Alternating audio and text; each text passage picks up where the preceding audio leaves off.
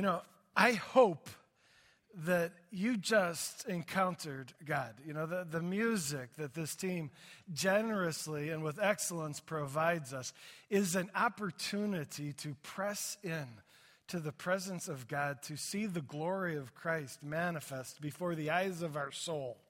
And if I could play the prophet for a moment, some just did that. Others just whatever, song.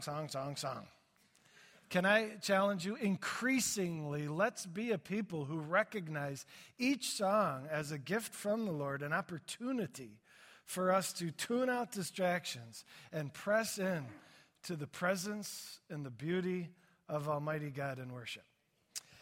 So, we are in a series called Apex. Were you aware of that? The exhilaration of knowing God, a study of this mountain called Sinai, where the people of God gathered, they camped, they lived there with the expressed purpose of knowing this God, of building a friendship. And that's what we want to do. We have become convinced that life at its best is not found in things or recreation or ownership or prestige. Life at its best is found in friendship with God. And we've said, Lord, can we know you? Teach us at Sinai how we can know you. Well, I wanted to start, I kind of shared the first week of this series, actually, of my son Jake, 8 years old, his fondness for climbing snow mountains, remember, at Hobby Lobby? Anyways, Jake just loves it, and that was evidenced this week again. I went to school to pick him up one day. My son has severe ADHD, and so school is a hard experience for him. And to watch Jake come out of school at the end of a day is a glorious picture. It's like a man being released from prison. You know, Jake is just, he smells the air, and he's just elated, and he runs to me, and he gives me a hug. And he notices that by the sidewalks where they've shoveled, there are big mounds of snow. And he says, Dad, can I climb the mountain? And I'm, yes, Jake, climb away. And my son, drops his backpack. And right there, as other kids are coming out, Jake is climbing and having a great time. And as I watch, a teacher comes over to him with a stern look on her face. I'm not close enough to hear, but I can tell it's not good. And Jake's countenance chops, and he comes over to me like this. And I'm like, uh-oh, did you get in trouble? Yeah, he said. There's a rule, Dad, that you can't play in the snow unless you have snow pants and snow boots. And he had jeans and gym shoes on. And I'm like, I'm sorry, buddy. And then he looked at me with deep sincerity. He goes, Dad, I can't stand rules. Anybody relate? He said, Dad, I just want to do what I want to do. And I thought, wow, that was profound, Jake. You just expressed the cry of every human being on planet Earth. I just want to do what I want to do. Rules. We really have a hard time, if we're going to be honest with ourselves. We don't like rules. And yet, when we study Mount Sinai, we can't get away from rules, can we? When you think of Moses on Mount Sinai, probably the most common image that comes to mind of people, is they see Moses coming down from the mountain carrying the big stone tablets, the 10 Commandments. Maybe you saw the movie. And when we see these rules, we realize the rules are part of the Bible. They're part of the Sinai narrative. They are unavoidable. And the rules cause a lot of people to reject Christianity entirely. Do you know that? There are some who look at the Christian faith and they say, do I really need some God who's just going to lay on me a horrible amount of rules? And to some, they're turned away from Christianity. To others of us, we just ignore them. To others, the rule-heavy faith, it just discourages us. We're still Christians, but our enthusiasm regarding God is tempered, or it shrinks a bit because of all these rules. We need to talk about the rules. We need to study them today. We need to understand them. and see if, rather than turning us away from God, they might just make us love him more. Shall we? So we're in the book of Exodus, second half of it. And we last week left Moses up on top of Mount Sinai for 40 days and 40 nights. That's a long time to be in the cloud, surrounded by the presence of God. And the question is, Lord, what did he do for all that time up on top of this mountain? Rules, shall we? Exodus 34, verses 27 and 28. The Lord said, here, this is him on top of the mountain. The Lord said to Moses, write. Get out the old parchment and pen. Write down all these instructions, for they represent the terms of my covenant with you and Israel. And Moses was up on that mountain with the Lord 40 days and 40 nights. And at that time, he, being God, wrote the terms of the covenant, that is the 10 Commandments, on stone tablets. Now, this is a bit confusing at first because you're like, all right, I see that it's all about rules up there. But here it's saying, God says to Moses, I want you to write. But when it comes to the stone tablets, the he, we know that means God because the context says that God actually inscribed them with his finger. God miraculously carved out the words of the 10 Commandments on stone. And so who's writing? Is it Moses? Is it God? Well, both, actually. As far as the top 10 of the rules, the 10 Commandments, God wrote them. But did you know that up on the top of Mount Sinai, it was far more than 10 commandments that God gave? How many did he give? Are you ready? 613. Fantastic! You know? And the vast majority, 603 of them to be exact, were written down by Moses as God gave them on parchment. That's how they did it back then. 613 rules. And if you've read the Old Testament law, that's what it's called, the law, it's kind of weird. Okay, it's real weird. You know, there's stuff about animals you shouldn't eat, and there's stuff about clothes you shouldn't wear, and all of these strange rituals. And again, many people, they look at that and they close their Bible and they go, I don't get it. What is up with this God? Folks, we need to get it. We can't look away. We cannot ignore the Old Testament law and the 613 laws that were given at Mount Sinai. We, as God followers, must press our minds and our attention into those laws, seeking understanding and maybe seeking great blessing as a result. So you ready? I wanted to provide a threefold category system to help us understand the law and its particular application for us today, all right? The first of the three types of law is the moral law, and this is the most basic, as represented by the 10 Commandments. These are the group of laws that describe godly morality. They tell you how to be right, how to treat God right, how to honor God, how to love God. Some of them show us how to love people, to treat them right, to honor people. And God says, this is morality. And God says, I want you to follow. And the moral laws in the 10 Commandments and beyond are universal and eternal in their application. They don't go away. When we look at the moral law that's there, we say, yes, I must rise up and live by that high ideal. All right?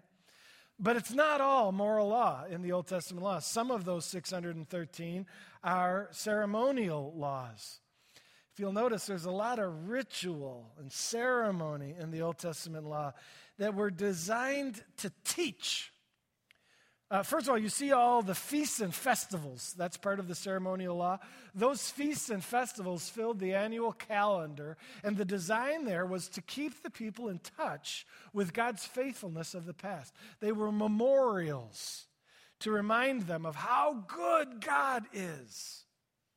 Some of the other ceremonial laws reminded them that God is good and they're supposed to be like God, not like people. Those laws included dietary restrictions and clothing, certain woven fabrics. Though they were popular with the pagan nations, God said, I don't want you to dress the same way. I don't want you to eat the same way, as a reminder that you're not supposed to be the same way. You're supposed to be different than everybody else. You're not supposed to use them as your example. You're supposed to use God as your example. And so the people were taught and challenged to rise up and be like God. Other ceremonial laws included all the cleanliness procedures. They taught the people that though you're supposed to be different, you're not different. You're unclean. You're a sinner. You've blown it. And they had to go through all of these rituals in order to be forgiven and to get clean. Part of the ceremonial law was the sacrificial system, where the innocent lamb or another animal they'd place their hands, symbolically transferring their guilt to the animal. The animal bore their guilt, and then the animal would die on the altar. What was this pointing to? The whole sacrificial system pointed to the coming of Jesus. In fact, all of the ceremonial law was teaching people that God is holy and we are not, and we need a Redeemer who solves this dilemma. It was teaching them and preparing them for the coming of the Redeemer, Jesus Christ, the Lamb of God, who takes the sins of the world on himself and died on the cross to pay the penalty for our rebellion. And when Jesus came, he spoke of the law. He said, I did not come to abolish the law. I came to fulfill the law. Jesus said, in him, the ceremonial law finds what it's been pointing to. And as a result, the New Testament makes it clear that we are not bound to keep the ceremonial law. That was all to get people ready for Jesus. And now that he has come and died and fulfilled what it was set to do, we no longer have to keep the ceremonial law. Now, it's great for us to study it. When we study it and when we see what the people before Christ did in anticipation of him, it makes us all the more grateful for him and what he came to accomplish. And so we should study the ceremonial law and look what it taught. But because Christ has come and fulfilled it, we don't have to do it. All right? Third part is the judicial law.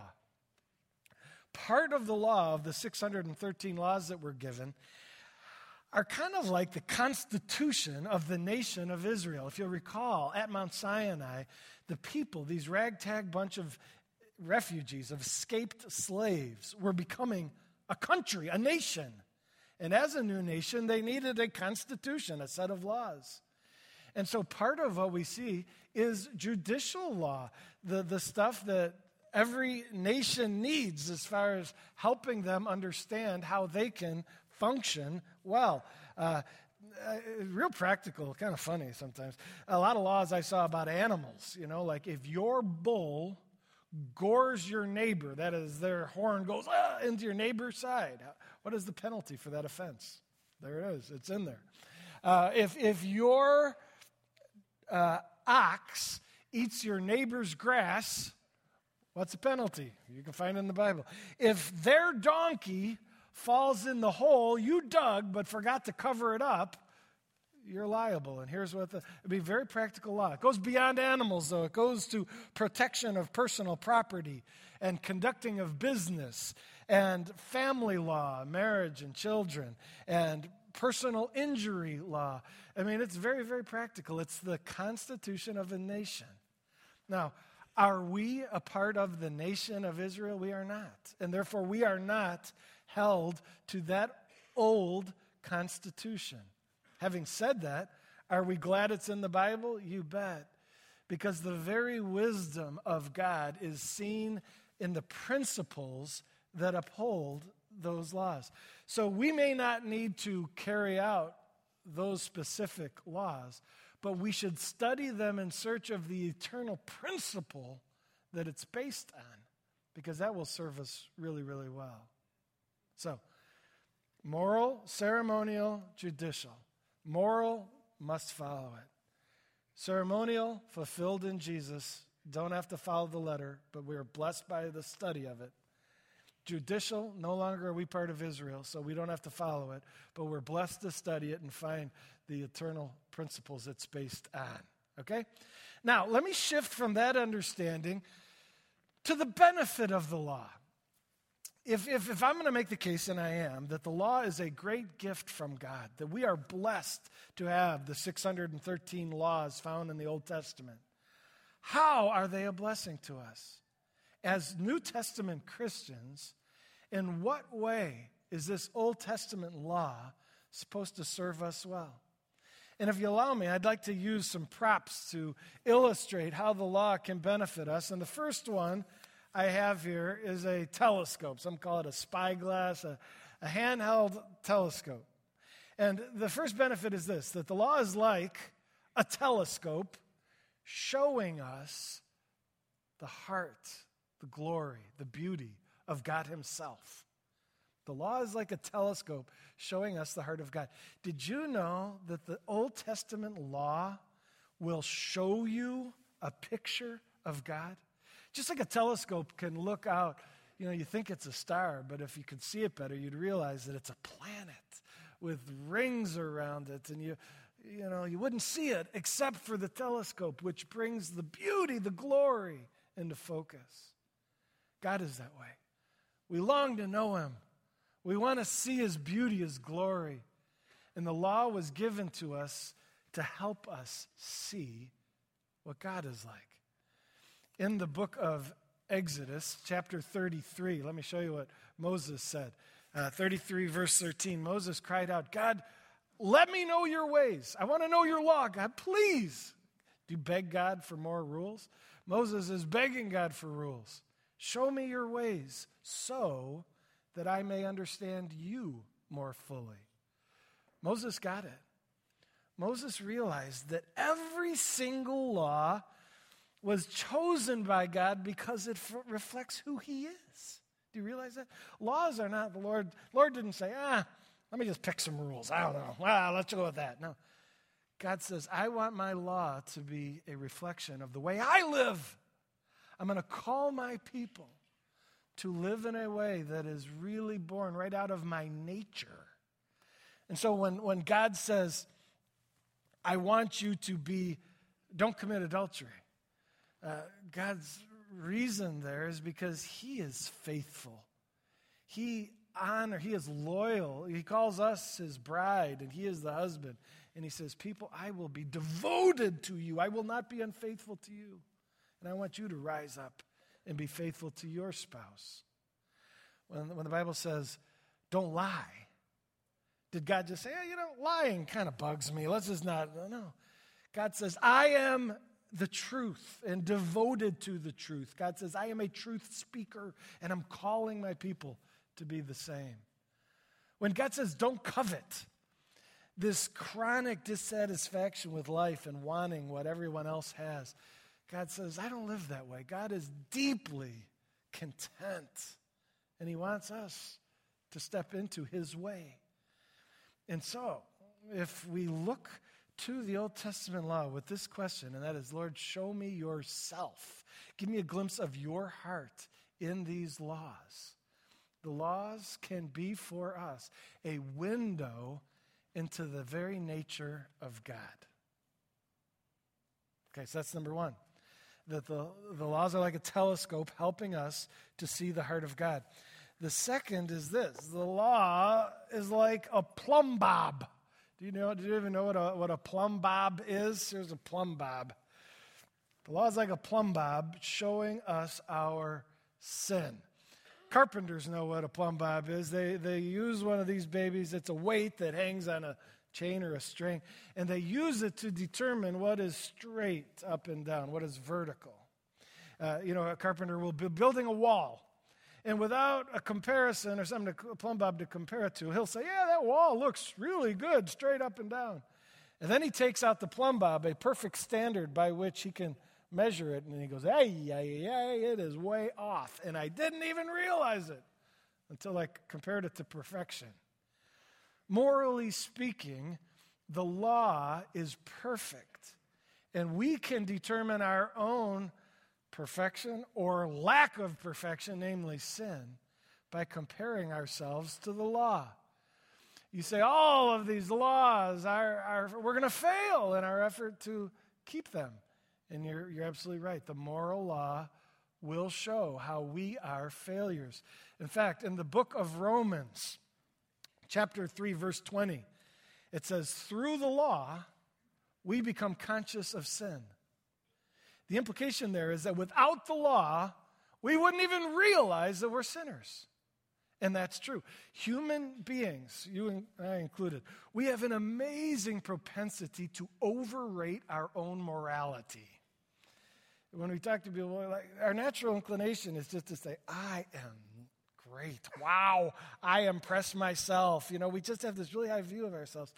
But when we are given the law, when we are given those standards by which God's very nature is reflected, we put our lives up next to God and we're like, I am not like that at all. I didn't realize what a mess I was until I saw the law and realized that in comparison, I got a big problem going on. And you say, oh, so God wants to make us feel guilty. Is that the goal? Is that we'd really feel awful about ourselves? Well, at first, yes. Here, let me show you another verse. This is found in Mark 2, verse 17. It says, Jesus teaching. Jesus said, guys, I'm like a doctor of the soul, the great physician, Jesus said. He says, healthy people don't need a doctor.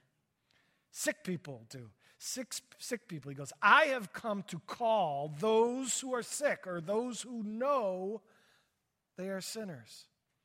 Jesus looked at the self-righteous, those who thought they were perfect, and he goes, I can't help you because you don't see the need.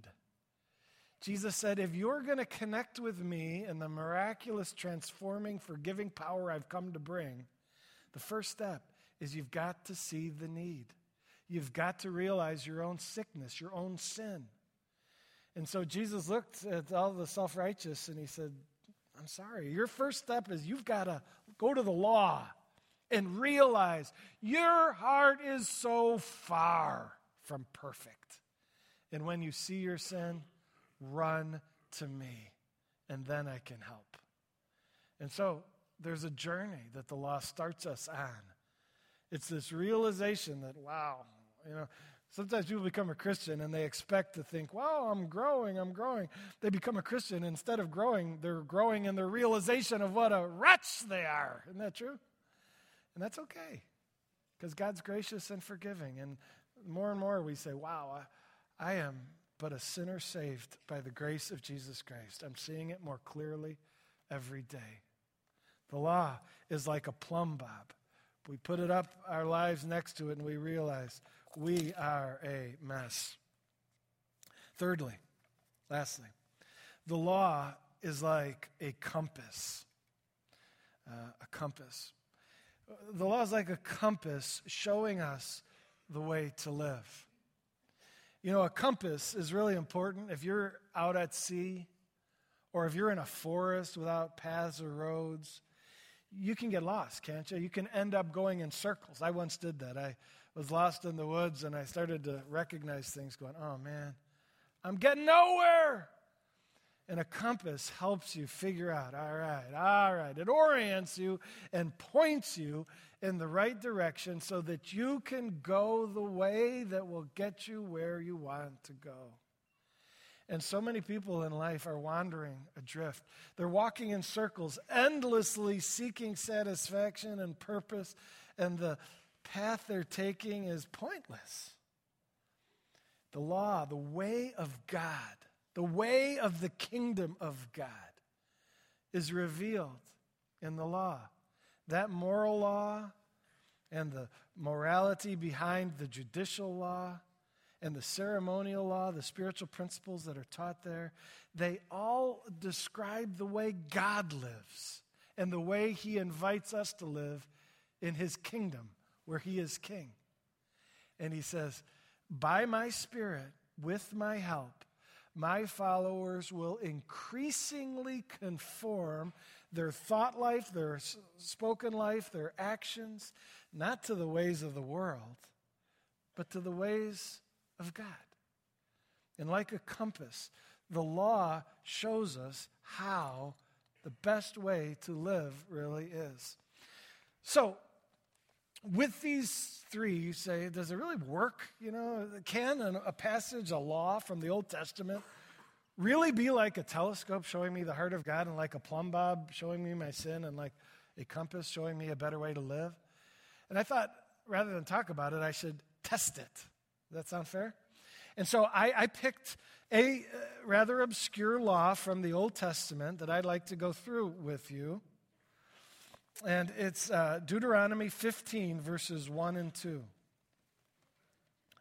I don't know if you've ever come across this law before, but let me read it. Ready?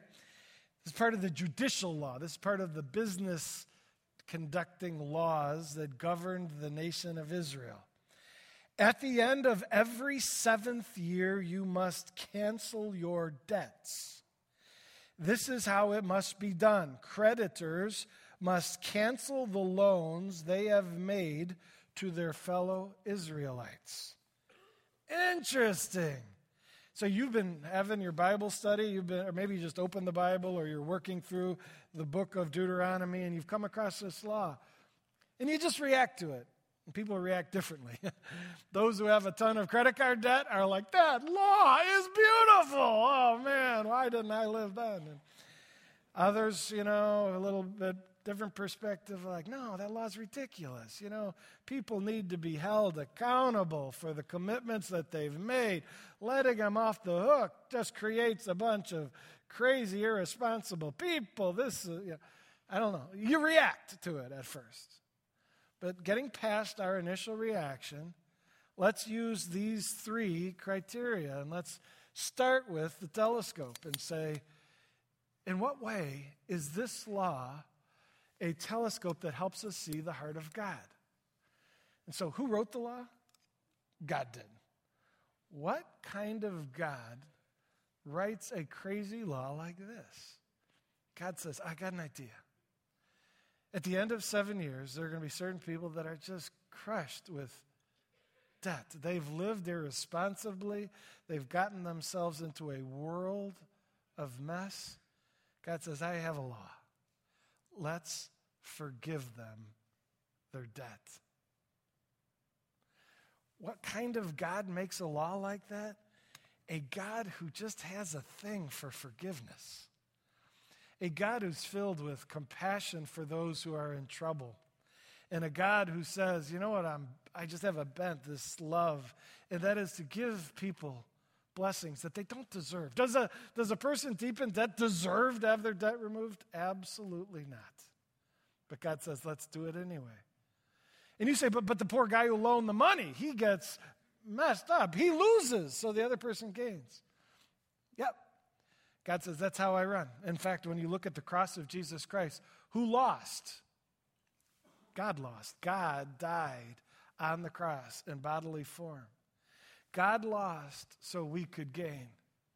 And the whole cross of Christ is an example of this same propensity of God's heart that is being illuminated in this law. And that is, our God is crazy gracious in forgiving those who have a lot against them. You glad God's that way? Or do you wish he weren't? Let me just put it this way. If he weren't that way, you and I would be in big, big trouble. This law brings us to worship and praise God for his grace that's revealed. Well, how about the plumb bob? How about this? In what way does this law reveal our own sin? Now you say, but wait a minute, this is the judicial law, so I don't have to follow this. If someone owes me money, we're not part of Israel, so I'm not required to forgive them their debt. And you're absolutely right. But we are required to carry out the morality that the law is based on. And what is that morality? That we are to be like God, gracious and forgiving. So let's think about that. Let's put our lives up to that standard, that expectation. You know, we've all got people who owe us or have wronged us. You got people who at work who have wronged you. People in your family who have wronged you, disappointed you. You know, when you see somebody who's wronged you, you know, my natural inclination, I won't assume you're the same way, though you are. I compare myself to them, and I'm like, I can't believe them and what they've done. I would never do that. And we get self-righteous as we look at what they've done. And then we take this law and we say, all right, the Lord just says, I forgive, I forgive, I forgive. And we put ourselves up to that and we realize, I don't forgive nearly as quickly as God does. I am not plumb. I've got a bitter root in my heart, and I fail to forgive. And we find ourselves turning to God saying, oh, Jesus, forgive me. I'm not like you. And what happened? We had just been self-righteous a few minutes ago, but the law served us so well and made us realize that we too are sinners in need of the grace of God, just like the person who sinned against us. And the law has brought us to our knees, taken away that arrogant, self-righteous attitude. And the law has brought us to a place of realization that we, like everybody else, are sinners in need of God's grace. The law served as a plumb bob, showing us our sin. And then lastly, what about the compass? The law, does it serve us as showing us a better way to live? Again, we don't have to carry out the letter of the law and forgive everybody every 7 years the financial money they owe us. But we do have to carry out the heart behind it and be people of radical grace and forgiveness. The world doesn't teach you that way. The world says, if they mess with you, you let them have it. Don't let anybody turn you into a doormat. Don't you let anybody take advantage of you. No one's going to stick up for yourself. You take the place of sticking up for your own rights. Right? That's the way of the world. And God says, often my Spirit will lead you to radically forgive those who don't deserve to be forgiven. It's not a way of life that we would have ever come up with on our own. And yet God says, it's the way of my kingdom, and it's the way I'm calling you to live. And so you realize the principle of radical grace, and you step into it. And what do? When you've ever forgiven somebody, if you've done it before, what happens? The sense of you're like, oh my, this is the way to live. My heart is coming alive. I am tasting of the divine way of life. Thank you, God. Your path is a better way.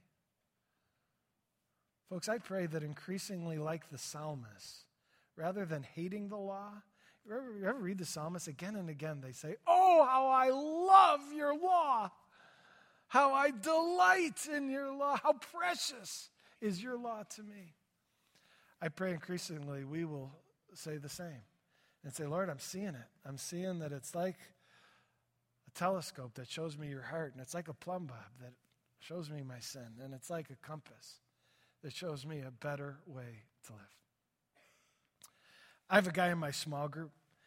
His name is Mike DeSanto. Some of you may know Mike. Mike has had an interesting journey as it relates to the law, both God's law and society's law. And I thought it would be helpful to us all if he shared his story. Hi, my name is Mike. I attend the 95th campus. In high school, I got caught up in partying and having a wild time. And within a short period of time, I found myself arrested twice. I prayed to God for mercy, and he answered my prayers.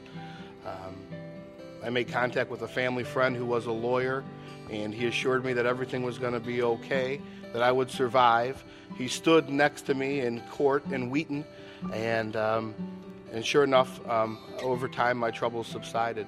I remember being back home in my kitchen with a friend and my friend telling my dad, you know, poor Mike, he's always in trouble. He's not doing anything different than everyone else is doing. He's just the one that gets caught. And I'll never forget my dad saying, it's not luck. I pray for him, and that he will be caught, and that he will be held accountable for his decisions. I moved on to college, and while there, I decided that I wanted to be an attorney to help other people. My senior year, I landed an internship with the local state's attorney's office, but in truth, I was still living in disobedience to God. On my second day on the job, I was invited out with the attorneys after work. I was the last one to leave the bar, and when I returned home, I was sitting in my TV room. My roommate busted through the door and ran up the stairs. Within minutes, there were 10 squad cars in my front yard. Turned out my roommate had been stopped driving the wrong way down a one-way street, and because he was drunk, he decided to flee the scene, but had forgotten that his driver's license was in the front seat. With about 2 days of legal experience under my belt, I went outside and thought that I would tell the police about the Constitution and how to do their jobs. In no time, I found myself under arrest and being transported to jail. I was put in a cell about 3 a.m. with an old man who was sitting on a murder charge. He was on the bottom bunk, and I climbed up to the top bunk where there was no mattress and no pillow, and I cried out to God. After bonding out, I was told by the state's attorney's office that it wouldn't be appropriate for me to continue to work there, being that they were prosecuting me. I scheduled a meeting with the dean of the law school and told him about my past and asked him about my chances of being licensed as an attorney. The dean told me that if I was going to make the law my profession and hold others accountable to the law, it was important that I myself respected the law and held myself accountable to it. I knew that was true not only regarding man's law, but God's law. I had long lived in disobedience to God's law, believing that I could sin and receive forgiveness. I began to understand that by sinning, I wasn't just breaking that law, but I was violating God himself. At the same time, my high school girlfriend was growing in her faith, and she began to really hold me accountable for the things that I was doing and asking me if I was really the man that I said and professed to be. So, of course, I married her. I began to grow in my relationship with the Lord. I found a wonderful church in Chicago. I was blessed with an incredibly godly wife and several children who are not godly yet. I was hired on with a firm in Chicago and eventually moved back to Naperville. While living in Naperville, an opportunity opened up for a prosecutor job with the city of Naperville, and I applied. At the interview, I laid it again all on the table and told them how much it would mean to me to not only serve my community, but to serve the community in which I grew up. By God's grace and through his blessing, I obtained that job. And today I find myself often standing in the same courtroom in Wheaton that I once stood in as a defendant. Same place, but a bit different perspective. Now I regularly have the pleasure of serving my community and loving my neighbors. I need to bear witness to the good news, not with just my words, but with my actions. I realized I was saved not to do as I please free of consequences, but to love and serve the Lord out of obedience to his word.